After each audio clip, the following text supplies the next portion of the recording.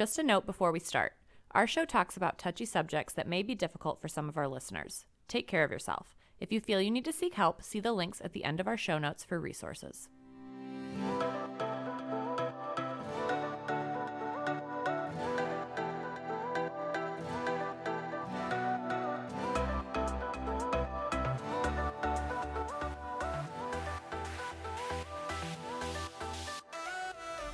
Hey y'all, and welcome to Touchy Subjects Podcast, the podcast that aims to break the silence that tends to come with conversations around domestic and sexual violence.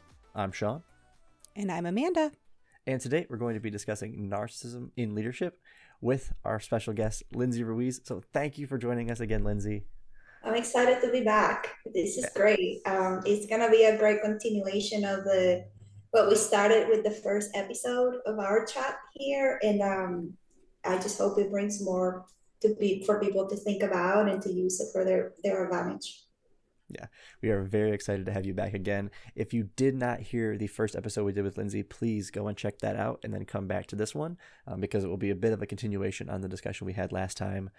But before we jump in here, I want to make the clarification point for our listeners. The discussion we're going to have today about leadership is specific to workplace leadership. We experience leadership everywhere. Our law enforcement are leaders of some parts of our community, our elected officials, our religious faith leaders. So for this purpose of our discussion, it's specifically on workplace. And it's probably a really important part of the discussion because we spend at least 8 hours at work, if not more, every day and probably through the weekend. And it's a huge part of our life, and so I think it's a great discussion to have. Yeah, especially when you think about like the people you spend the most time with, like it's usually our loved ones, and then it's almost directly going to be coworkers. Like I see my coworkers more than my best friends, but I talk to them more. But I see them so often that the interactions and the relationships that I have with coworkers are often also going to be instrumental on how I'm feeling throughout that day. Did I have good interactions? I'm going to feel better. Does my boss suck? Well, that's going to be a harder thing that I'm going to probably take home with me. So really jumping in then to this discussion, for our listeners, Lindsay, do you want to kind of go over what narcissism actually looks like and what that is so we can kind of create that distinction for them? Yeah, absolutely. So in the general sense of the pathology, let me say this first. I want to clarify to your listeners, I'm not a clinical psychologist. And so I think that's important because there's a lot of clinical and medical aspects of talking about narcissism and our personalities that I'm not a formal authority on. But when you get to understand these concepts in the context of leadership, there's a lot of information that needs to be cross-pollinated because it is definitely based on, the behavioral aspect of who we are as people and how we show up in the world and how we grew up and how that affected the way in which our understanding of the world kind of filters through our personalities, our beliefs, our ways of thinking. So in a general sense, narcissism is a personality disorder. It's part of a group of personality disorders, which in psychology and psychiatry are called cluster B personalities. These are personalities such as psychopathy and Machiavellianism and asocial disorders that pretty much hinder an individual from having a healthy perception of reality when it comes to relating to other people. These are individuals that there are different takes on how they developed in that manner, and there's research about whether or not there has a genetic component, that of some genes that people have inherited from their family lineage. There's another part that's behavioral on how, based on the environments in which we have to grow up when we were little and the healthy or not healthy relationships that we have with our parents and our the people that are supposed to take care of us. And so when the environment is not healthy and the child is not given is not taking care to the basic needs of what it is to be a child and the right level of attachment that they need to have with their caregivers, children develop certain coping mechanisms that in that very early stage are more survival mechanisms to go through their lives trying to understand why my parents ignore me, why do they treat me wrong, why do my parents don't love me, why don't I have attention, why do I get invalidated and whatnot. And that becomes maladaptive as they continue to grow up. Now, there's a part of our psychology in general that make us, all of us humans, narcissistic in our very first part of our lives, which is another component of the more robust clinical conversation. But for context, we all go through stages of narcissism when we're very, very little. Let's say babies and toddlers, all they think is the world revolves around me, and they see the mom as an object of satisfying their basic needs. When you are a teenager, is another stage of life where narcissism shows up in how teenagers see the world all for themselves, and they're trying to find their own identities and how to navigate the social lives, where everything affects them more intensely.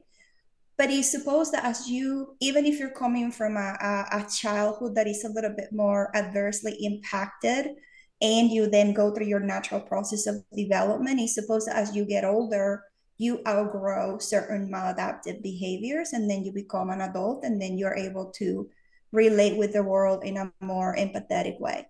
What happens to narcissists in particular is that the more they get entrenched in the disordered personality, they never outgrow their perception that people are just objects and that they are just there to supplement the need for attention that they have, as what they expect from the world to give them, as something they deserve, as something they're entitled to.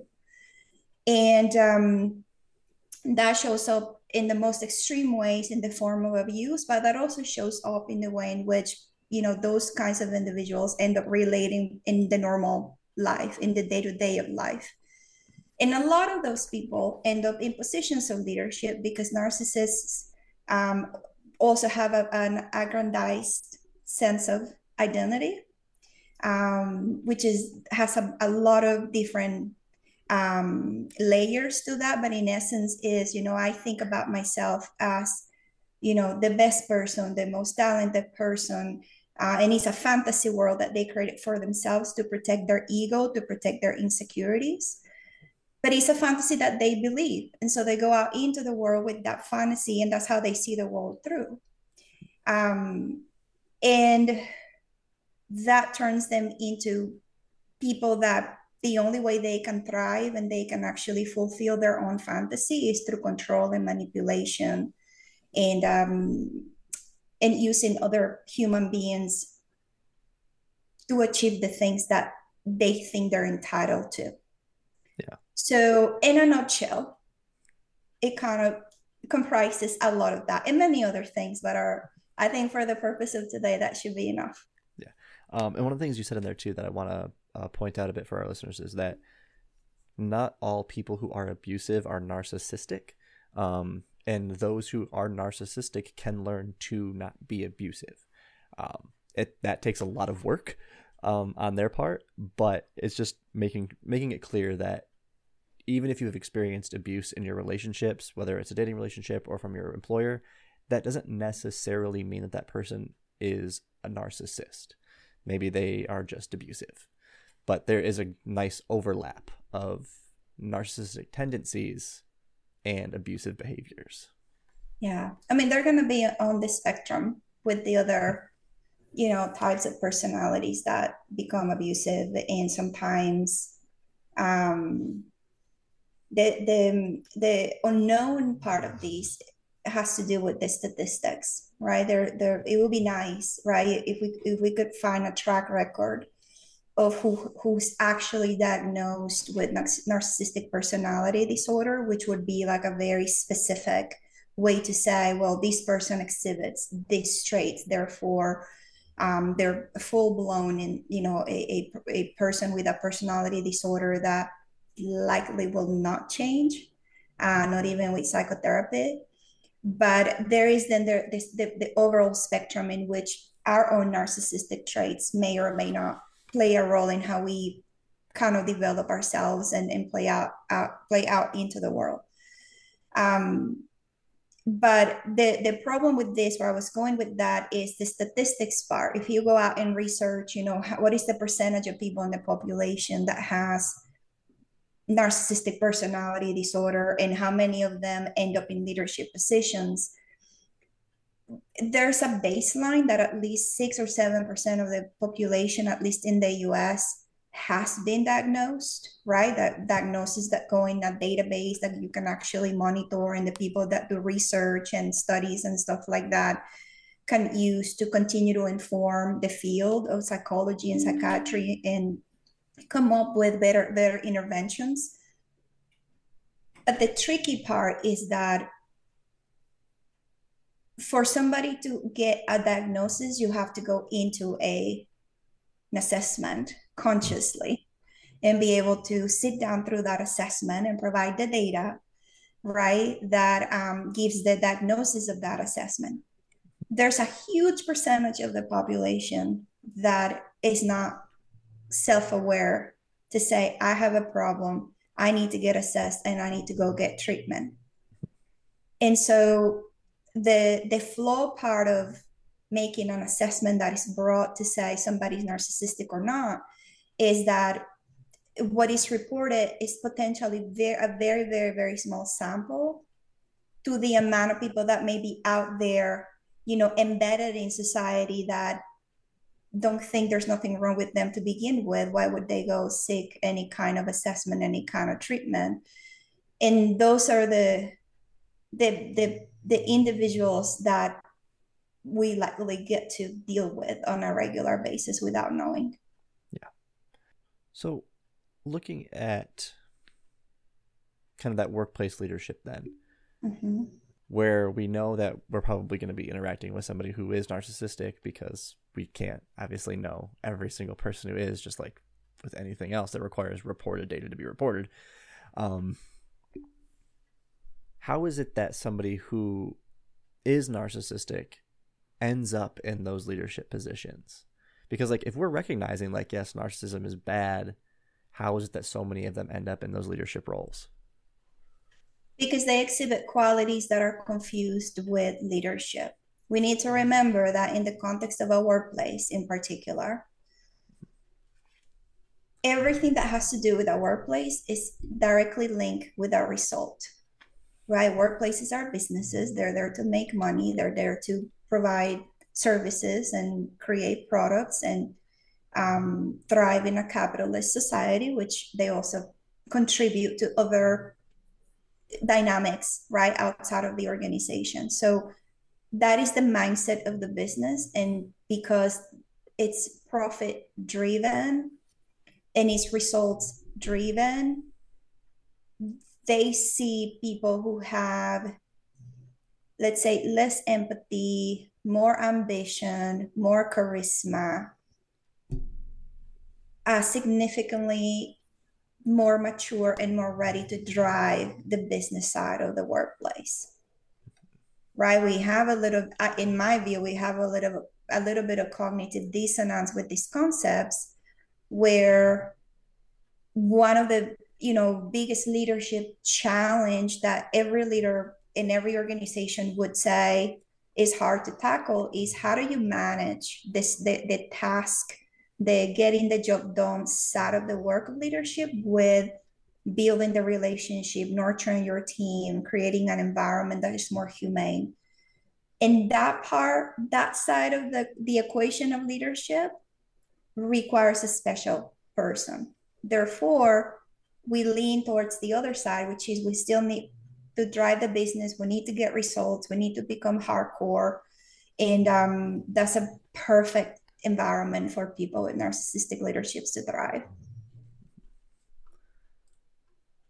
It's like even thinking about the general perception that we see, like even in movies and TV shows, of like the leaders and like the really big businesses, something like Wolf of Wall Street movies, kind of things like that. Those people who end up in those leadership roles are the guys who are like, oh yeah, I have no problem stepping on a little guy. Like, I will fight my way through. Like, I will be better than you. I will make sure I drag you down, and I will get up to the top.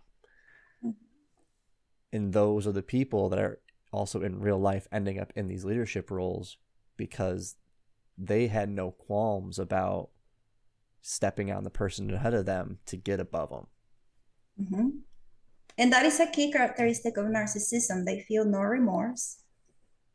And that's probably more of psychopath. And sometimes those two type of personalities are linked to each other. But not having remorse, not really feeling like ethical behaviors is a sexy thing. That sort of unhealthy sense of entitlement where, I'll do anything and everything and I'll get anybody out of my way. That does not embolden me to go to where I need to go, right? They don't have any particular sentiment for exploiting others. And we see it today with, the job market issue that we're seeing with the amount of layoffs and things that are going mainstream. There's zero guilt or remorse or, for taking actions that really affect people and create consequences for other people. Because if you tap into that side of leadership, then it makes it really hard to take action, right? If you over compromise the effects on people and you don't have the ability to balance what it is to get something done or take an action in detriment of people, then you're considered an ineffective leader. And so in those contexts, and so it is that these individuals that already lack that sort of sense of connection with other humans, that seem to be handling those circumstances in an easier way than those who develop more empathy and more humanity. Right. And it seems like, as we're talking about this, like a lot of those qualities are things that are valued and revered in some workplaces, right? Because, you got to have that person who's cutthroat, who's willing to make those decisions that, might hurt someone else, but, that's what needs to be done. And, if you're talking about people who already have these narcissistic tendencies, then they don't have that little voice in the back of their head saying, wait, maybe there's a better way to do this, or maybe I shouldn't do this. And so then those people tend to rise up in those ranks because they're producing those results that the bottom line wants. And even speaking of the layoffs that you're talking about, looking at just what's going on with the games industry, for example, right now, where you've had thousands of people get laid off between Blizzard and Riot, but it's always the letters that they send out to staffs like, we've had to make the hard decision that we need to, we unfortunately had to do layoffs, even when we know Riot and Blizzard are making tons of money right now. And it's never the solution of, well, if the CEOs and the higher executives were willing to take pay cuts, we could save those jobs because we're not meeting quota. But that's never, it seems like that's the option. It always feels like it's the layoffs and we're just going to push that work then onto our other employees because we know we can, because your leadership isn't in a position where they're willing to admit, like, I can take a pay cut and save jobs and do things that are going to be better for my employees. They seem like they only look out for themselves. And that's why it's important to share this context with people, because at the end of the day, when somebody gets laid off or somebody has to leave their job because it's an impossible environment, or they get fired, whatever the situation is that ends up ejecting the vulnerable person, what happens is that we internalize it as if it's something wrong with us intrinsically as individuals. And what we don't see in those moments is that everything that you just talked about is part of a system. Narcissistic people in positions of power don't work alone. They surround themselves with more people that buy into that way of being and working, right? That enables them, that protects them.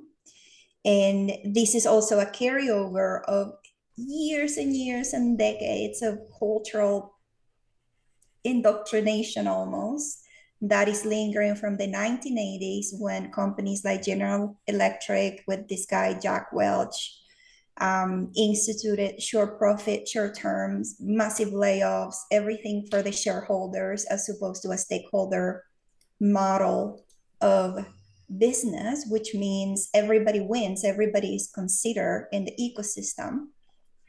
And so we've been carrying that over generation through generation, and it has seemed normal, and we have bought into as if it is the only way to do it. And we have internalized, which is part of the whole narcissistic conversation. We've been fully gaslighted to believe that even if we raise our hand and we say, well, this doesn't seem right, it comes back to you as if you are the one who is defective, you are the one who's not looking at things in the right way, and you have to accept that the norm was the right thing to do, and that those kinds of leaders are the ones that know what they're doing. And we need to start challenging those paradigms because it's evidently not working. And I think we are seeing it more and more closely now that we are going through a more clear shift of in the path humanity is heading. Yeah.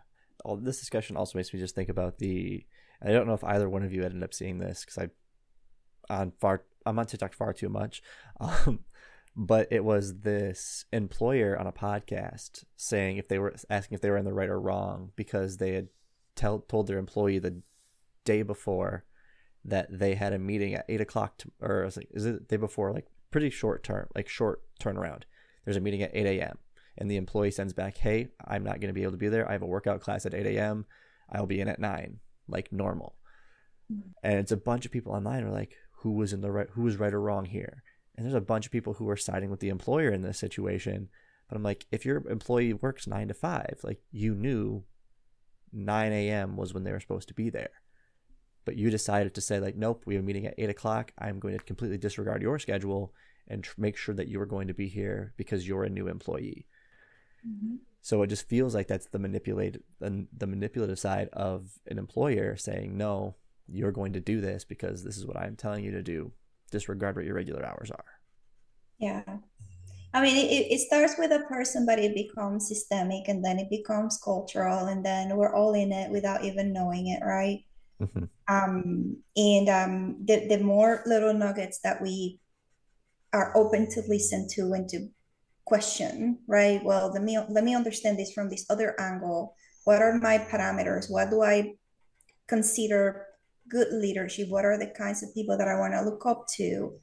And not silence your own voice when something feels wrong is a really important, it seems like a small next step, but it's a ginormous step in taking control back of your own narrative and your own experience, which at the end of the day is the only thing that we have.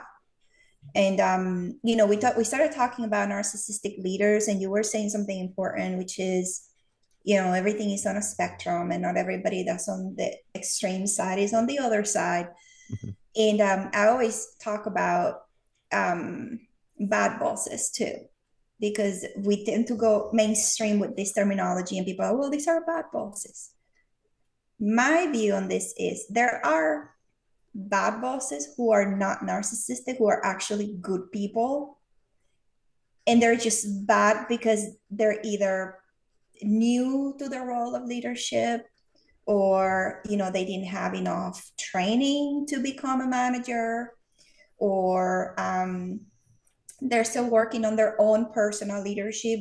They're trying to get clear on their own values. They're trying to They're working through their own integrity lines, building their own credibility, developing a more sensitive cultural way of looking at their teams and their organizations and understanding those dynamics. And so they're probably ineffective for the time being, but they're intrinsically good people. There are people that have self-awareness. There are people that are willing to put the work in to outgrow those shortcomings. There are people that at a minimum treat people decently and with respect and have a baseline ability to relate with others and to show, behaviors that are more ethical just because it's part of who they are. And so narcissistic leaders do not outgrow those type of shortcomings. If anything, with time, they become ace manipulators, which is the problematic part of this, because when they manipulate others, they go straight into undermining the self-esteem of other people. And it could be their employees, there could be their peers, they could bully up to their own leaders. Like the way that they move around the world is shattering the spirit and the intrinsic value and the intrinsic self-worth that other individuals have, because it becomes a threat to them. So those little behaviors are important to keep an eye on when we feel like, we're being thrown into a situation where certain mistakes are covered up and there's blaming around and scapegoating around and triangulation, and you are in a confusing situation where you're finding yourself more and more losing your own identity and your own sense of reality because you're dealing with this type of individuals. When you're in front of a bad boss who is not narcissistic, you still stay true to yourself and your basic dignity is still respected. You don't see any effect on that. So, Lindsay, I was just wondering if you could talk a little bit about how that maybe narcissistic leader in the workplace can change the culture of the workplace and have other people who maybe didn't have narcissistic tendencies acting a little bit more to try and fit in, to try and make it. There is an eminence in the world of organizational leadership and whatnot who passed away last year. His name is Edgar Schein, and he wrote and researched and did a lot of publications and things around organizational culture and the relationship of culture and leadership. And what he says, that the premise of his argument is that that leadership and culture are two sides of the same coin. Leaders create cultures and cultures create leaders. So that to say, when an organization enables people with these tendencies because they are quote unquote effective for the bottom line, what happens is that number one, they are going to recruit people that align with the type of enabling and or support that they need in order to remain protected, right, of the things that they do behind doors. And with that, they're also going to send a signal into the organization for other leaders who are under development to understand what's okay and what's not okay in a leader. And so those other newer leaders are going to pick up on those type of behaviors, and they're going to recognize that that is what makes them thrive. If the leader is super political and what they do is cozy up to other leaders, younger leaders are going to look at that as the norm, right? I have to cozy up to my leader because he's the one that's going to open door for me. I have a bunch of examples, but one that comes to mind right now is this leader that was in an organization I used to work for that used to tell her team, the thing here is that you all need to understand how to work the system, right? And so she would mentor people to know how to work the system, because that is how people would make it in the organization. So they bring those behaviors, they model them, those behaviors get celebrated or go without punishment or reprimand. And people who are trying to become leaders also, or managers, see that as the model to follow. And they may become bad bosses at first because that's the only thing they know, right? And then all of a sudden it'll catch up with them, and they will have some consciousness that's telling them this is not necessarily a good thing to do. But you may also be picking up on other people with the same narcissistic tendencies that are probably also on the spectrum, and continue to involve them and making the network much, much, much bigger. And so it becomes organizations become narcissistic culturally, right? They start developing unspoken values. They're not going to put in the value statements, we don't care about people, we don't do this, we don't do that. But you will see the incongruence between the values that the company professes and what really happens behind the scenes, and how incongruent it is that we don't behave according to those values. So you will end up in organizations where there's no concern for others. There's a lot of lip service. There's a reckless disregard for the safety of others. A lot of people stealing ideas in order to advance themselves, right? Those type of nuanced behaviors that are very specific to narcissistic, that are simply means to an end, that younger leaders are picking up on because they see their senior leadership advancing, displaying those type of behaviors. That's probably a long answer to your question, but it has so many little corners. No, that was perfect. And it was just what I feel like I needed to hear in that conversation too, because we don't all start off with, thinking, oh, I'm going to act like this at work because I want to, like, that's usually not people's goal, is to act that way. But if you aren't a person who has a narcissism disorder, but you find yourself acting that way, maybe you need to take a look around and see what you're surrounded by and see what's influencing your behavior. That is a beautiful point. There's nothing to argue there. And this really feels like our workplaces are microcosms of like the greater society at large. Obviously, like, that's just how that works. But looking at how narcissism in the workplace ends up building narcissistic employers, narcissistic businesses, you can really see how this kind of plays out a bit in terms of like how nonprofits usually work, where like if we have multiple similar nonprofits all competing for a very small chunk of money, you have to prove and show that you are better than the other organizations in your area if you're the one who wants to get that funding.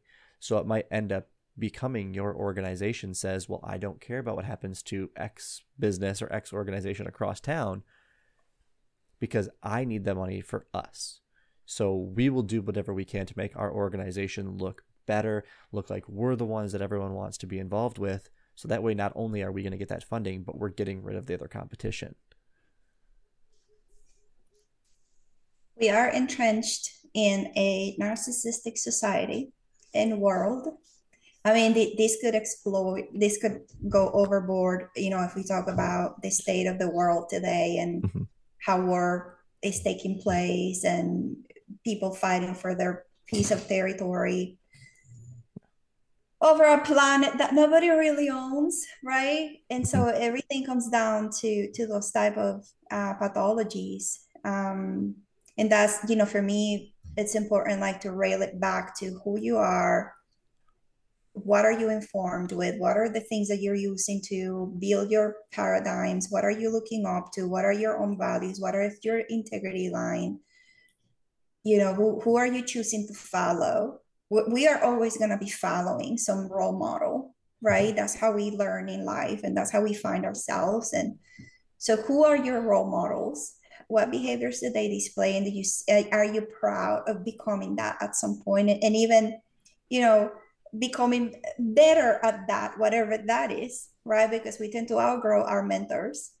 And to me, that is the individual piece in which we need to develop a better sense of control, so that we don't end up entrenched in relationships at work that, you know, affect our self-esteem and our own identity. This conversation really gets me kind of thinking about, and again, sorry, Amanda, for bringing up public health stuff. This doesn't discriminate, okay? This situation does not discriminate industry or race, yes, or sexual orientation, or this is for everybody. Yeah. But looking at in terms of like prevention and like prevention models used through public health, like if you're looking at like the socio-ecological model, where it's like if I want to do prevention work, yes, I want to impact societal level change. Like obviously that's the goal, because if I can impact that, like it fixes everything, right? Like if we didn't have a narcissistic society, we wouldn't have narcissistic workplaces or have nearly as many.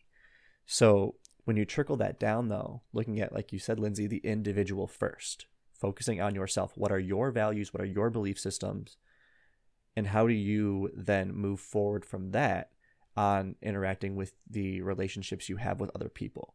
And then how going from there, how does that work in the workplace and businesses? Then how does that work in your community and then society at large?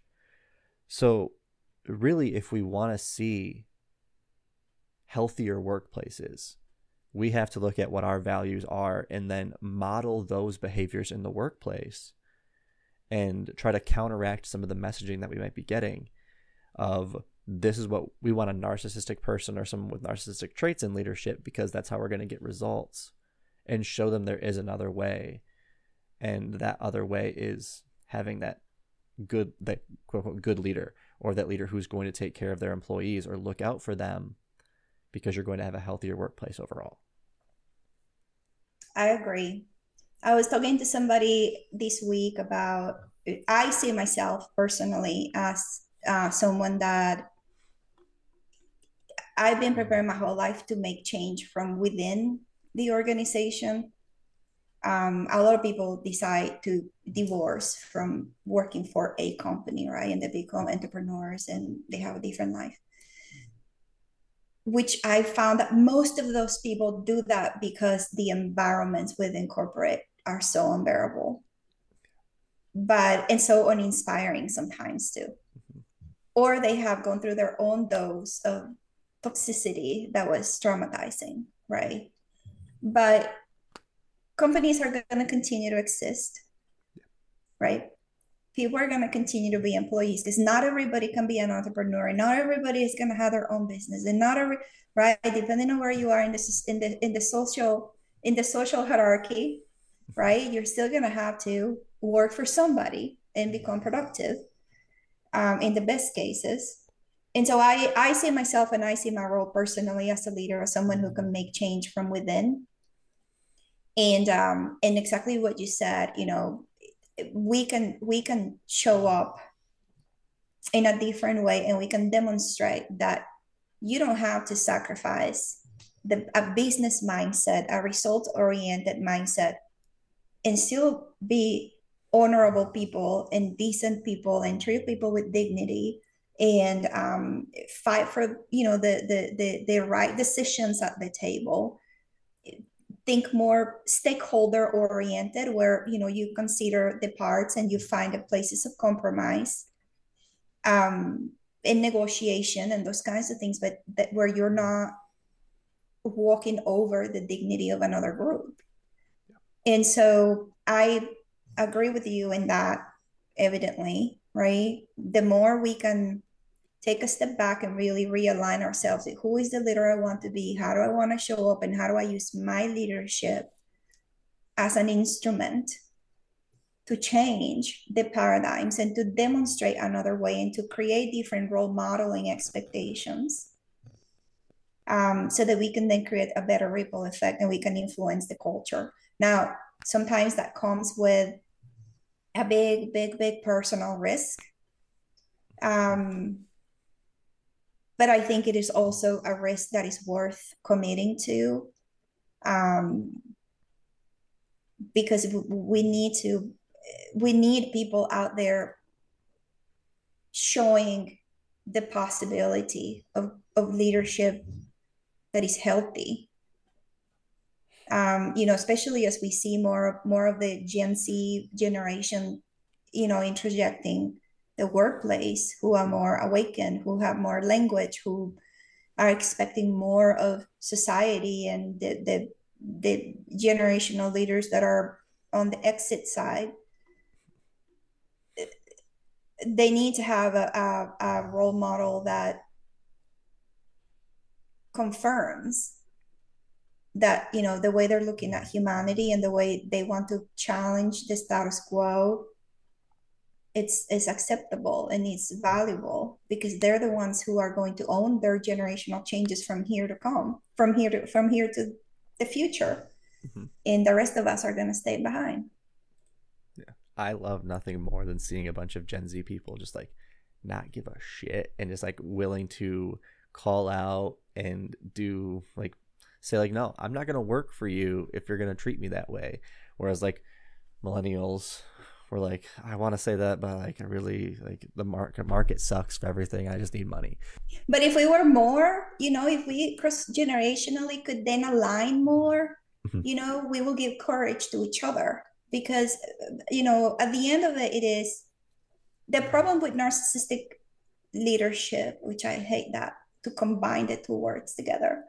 But the problem of narcissistic people ending in positions of leadership, and the biggest pain they inflict in the organization, is the invalidation of other humans' needs.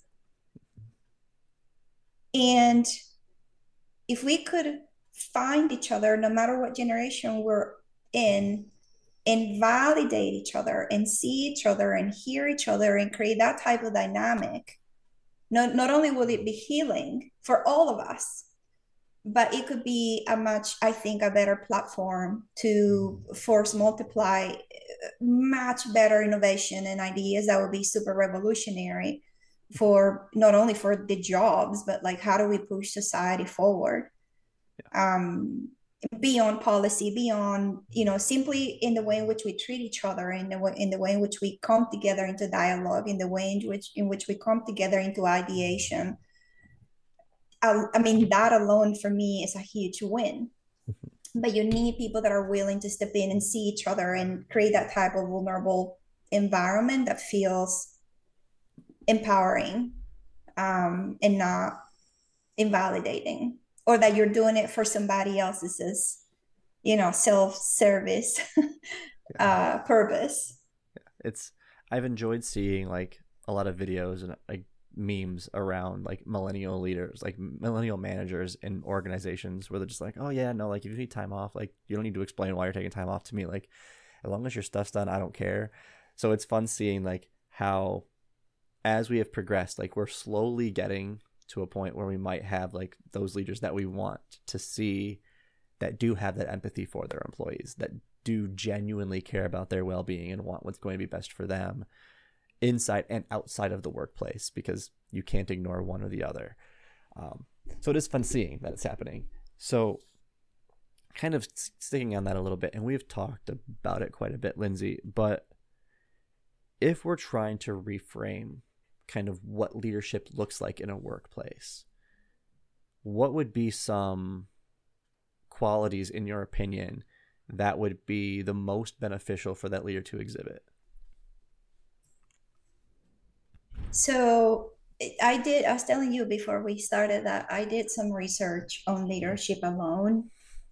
I interviewed a number of leaders, and then I collected data, and then I try to come up with like, what is really what's working right for an effective leader who's trying to balance the business side, the getting stuff done, the seeking results, that sort of drive, but also not sacrificing, right, the well-being of their people and the development of their people, and putting them in a position where they can also be successful.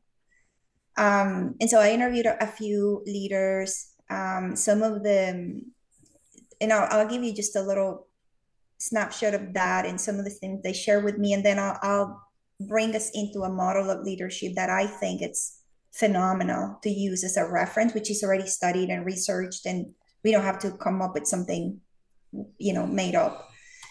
So one of the things that we talked about in those interviews, some of the themes that came through were, how much their value proposition, the way in which they combined their intrinsic values as leaders in the best benefit of the organization and the people they led, had a combination of, accountability, like how do we actually hold ourselves responsible position in the decisions we make, in the actions we take, in the commitments we make. Competence, like actually coming in and figuring out what is the best way to achieve something from an informed place. Service, the pursuit of excellence, and empathy. They also talked about with me resiliency, like how to prepare their teams to fail as opposed to succeed all the time, and creating that type of environment that cultivates that sort of improvement mindset. And they had a conviction for driving a vision, seeing themselves as a coach that could combine and grow people in different parts of the organization at life, and have a more holistic way to develop leadership capabilities that combine technical aptitude, interpersonal ways of working with each other, and intrapersonal growth, more like self-esteem and empathy and those kind of individual qualities. And they also talked about themselves as leaders in that they would keep an open mind and would seek purposely and deliberately to understand the perception of themselves through the eyes of the people they relate with, so that they could keep a reality check. And when they become too, their ego gets boosted, or they feel like they're doing everything great, or they fact check it with the rest of the people they work with to make sure there's some humility, maintained through the process of growth as leaders and teams. And they had, the last thing that they shared with me is that they had a non-tolerance approach to any toxic behavior like backstabbing and gossiping and triangulation, like behaviors like that seem normal. And they would cut it, like they would upfront be like, this is not acceptable on our team, and would consistently address the behavior as it shows up. So this is a summary of the conversation I had with them, which for me was very informative because it kind of aligns with this sort of distinction we're making here, right? Between what a bad boss could develop into, what a narcissistic will never develop into, and how I, as a leader and as a contributor, can use as parameters to look up for who is going to be my role model. I think one of the ones that really makes a nice, the most succinct distinction between a bad boss, but what they could be, and a narcissistic boss will ever be, is helping your employees understand how to fail. Because I feel like a narcissistic boss is like, I will never fail. So that's not even a thought that would cross their mind to educate their staff on how to handle, which is like, that's like the biggest thing. Because even like in the work that Amanda and I do, like if I'm trying to do a presentation or a training, like there's going to be things that I say incorrectly. There's going to be events that I plan that no one's going to show up to. But if I don't know how to fail, that's going to be detrimental to my overall working outcomes, because I'm probably just going to give up trying to do stuff or not try something new. And if I never even thought to plan on how to fail, well, I'm not even going to be able to function now. Mm-hmm. It's so funny that you went there, Sean, because that's what I was going to say too. And I was going to also say, where was that course in college? Like how to fail gracefully and to pick yourself back up after, because everybody is so focused on your success that they don't even want to acknowledge the fact that it's not always going to work. You're going to fail at something, and how can you keep going after that? There's some good literature that's newer that's coming up around failing. There's this author called Amy Edmondson that is super famous. She just wrote a book about failing forward, I think is the name of it. But yeah, nobody teaches you that. And then you end up in these organizations and you're pressed for results and getting it done, and it's so fast paced that it's complicated to not.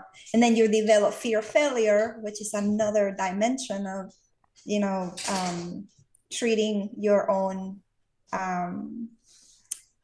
psychological things, right? And so it becomes more complicated. But I mean, like I said, I think everybody in leadership and those people that are doing research may come up with a combination of these things. I think that the key part of it is to always remember the context of leadership. When we are at work, we want to balance our relationships and our accomplishments, where it's not an either or, it's not I seek results for the before anything, or I seek relationships over everything. We have to balance and both and with those two concepts so that we can incorporate and be able to move through those two ideas in our organizational life and be able to accomplish both things. Yeah. And just to put it in here too, for them to show, you might think you're a good leader because you do genuinely care about your employees and you want to make sure you have empathy for them, all that stuff. But if your focus for them is only on making their time here enjoyable or making their time here feel good, you may then shift too far to the other side where you're just taking on things because you don't want to give them to the people that you're supervising, because you don't want to give them too much. So you take on then too much, which is also in turn not going to make a super great workplace, because once you're stressed, then your employees are also going to feel that stress. So yeah, finding that balance can be a really difficult thing to do, but it's worth trying to find.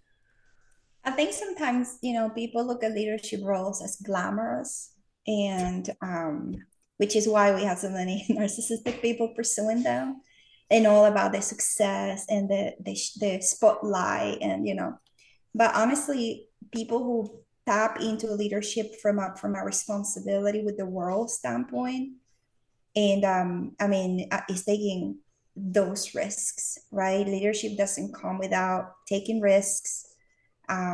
Personally, professionally, as a team. It does not happen either effectively without developing the right level of competence. You have to know what you're doing, even if it's at a baseline level. People that come in and who are the quote unquote leaders that just happen to make it there, that you cannot rely on because you know more than they do. And then when you know more than they do, you become a threat to them. And so then it becomes a whole vicious cycle. So leadership, in essence, real leadership requires a competence, both on the personal side and the relationship side, as well as the business side of things, because sometimes you have to make big decisions that require information, that require, past experiences that you need to replicate and amalgamate. It's a big responsibility.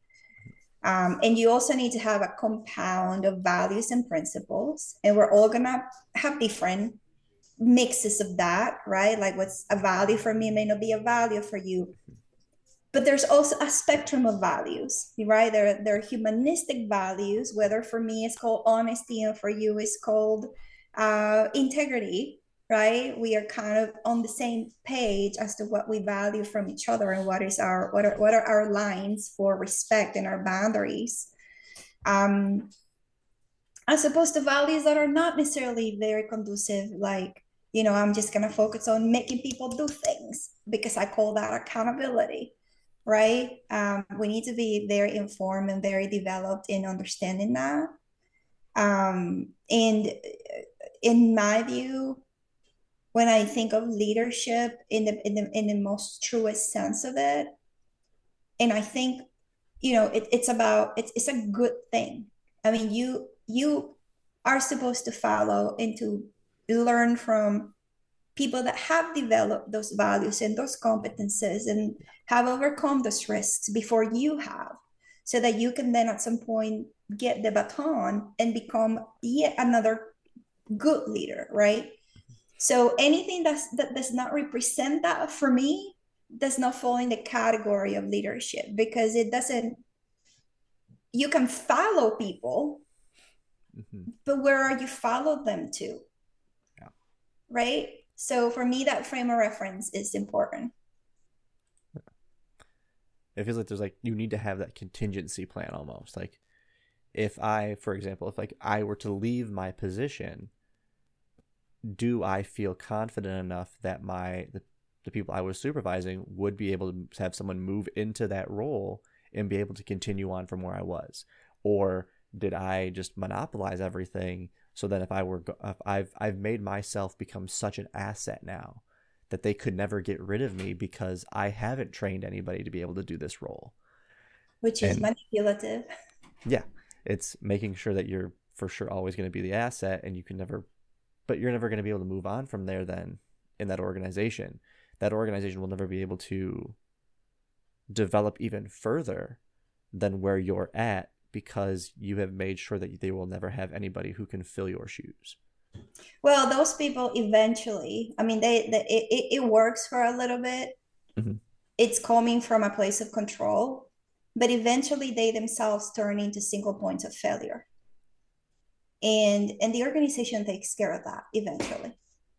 And people like what you mentioned who prepare their succession, those are the best leaders I know. When I walk into executive roles, one of my responsibilities is to train people to succeed me, because number one is the only way other people are going to step in and become leaders, whether it is to take my position or move into the organization in other positions of leadership, right?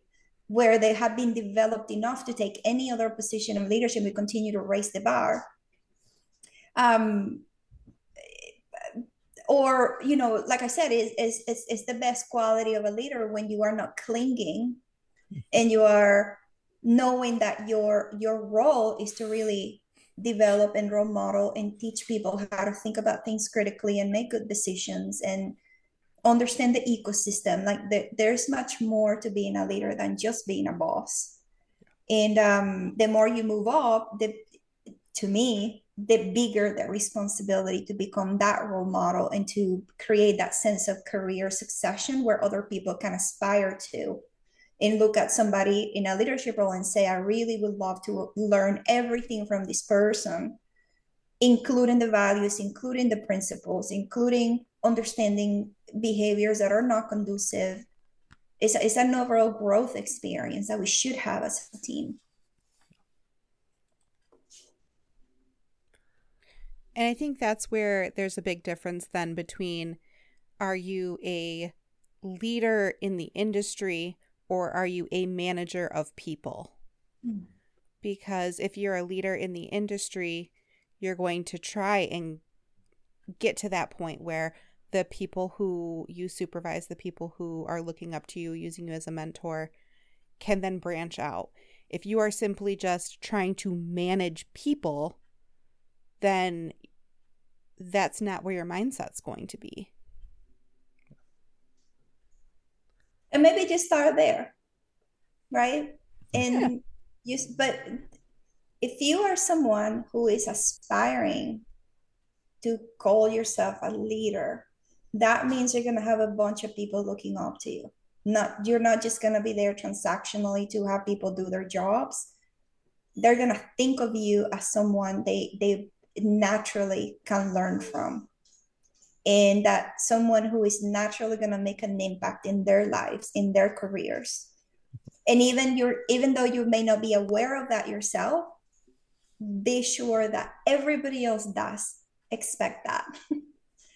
And so you may start in a management position, which is a stepping stone, but the moment you commit yourself to either follow a leader or become a leader, I just hope more and more people do it for the right things, for the responsibility of it, for the more encompassing team experience and organizational experience that we can have.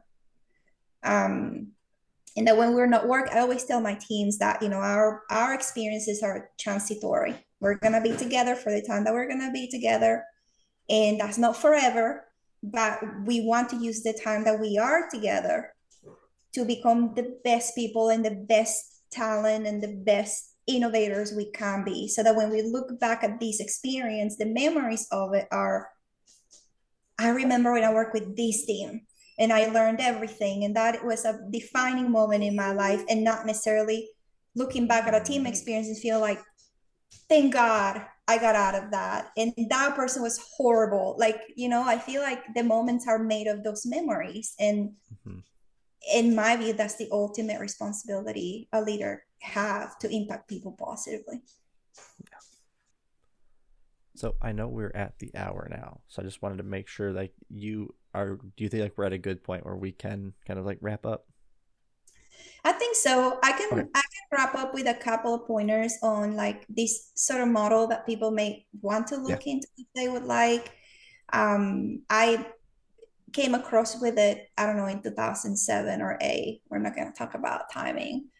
And I got trained on, and then I came across again throughout my career. And the more I think about it and read about it and employ their ideas from it, it makes the most sense to me, because it's a good combination of servant leadership, personal leadership, and business leadership.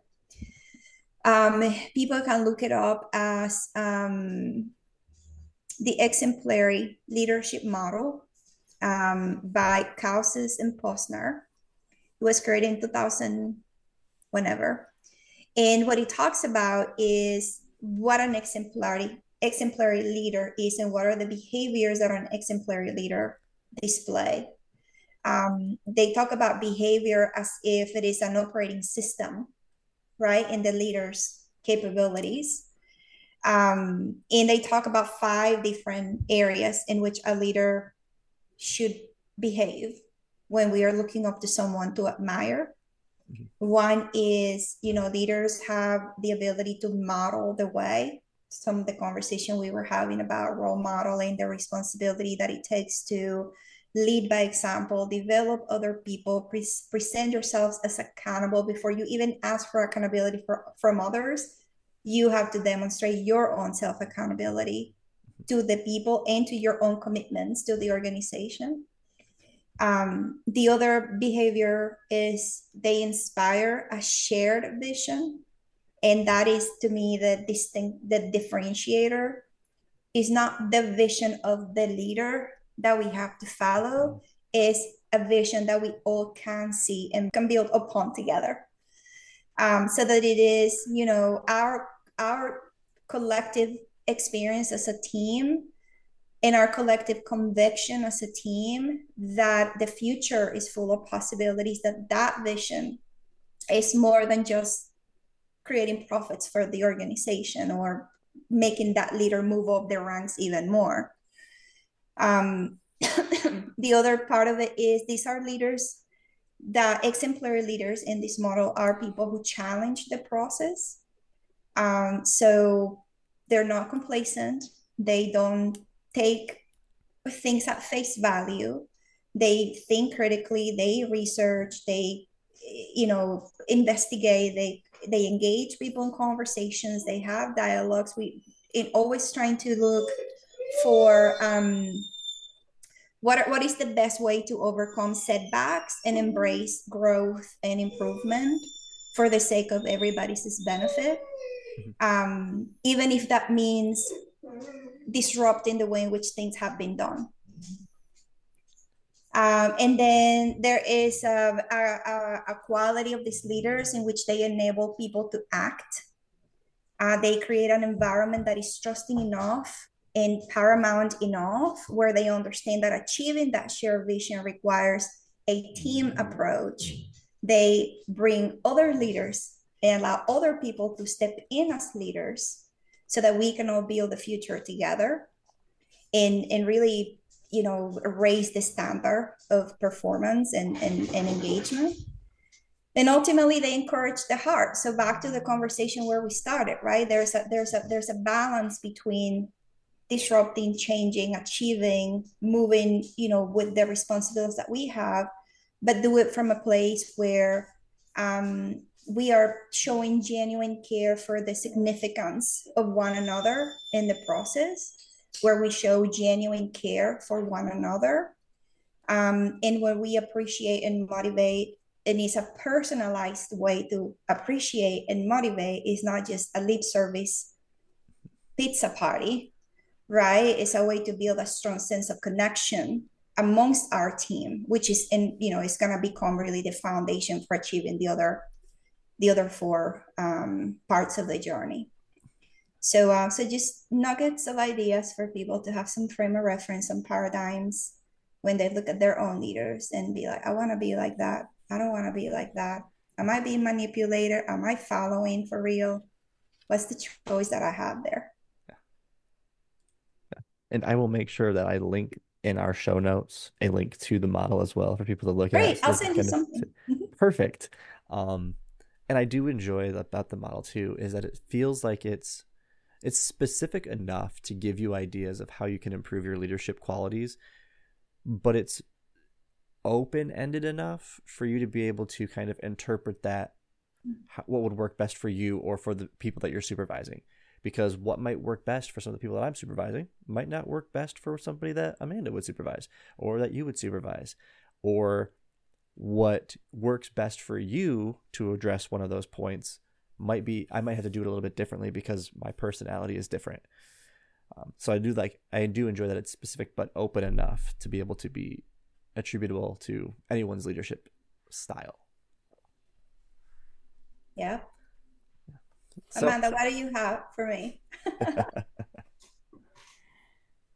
I think this is a great conversation. I think there is a lot of stuff that we talked about that people can kind of really take with them into their own lives, whether you're the CEO of a huge company or a team leader or a key holder at a small company. It doesn't matter where you are on the spectrum. There's so much that we talked about that can either help you redefine what kind of leader you want to be or develop that style as you're growing into it.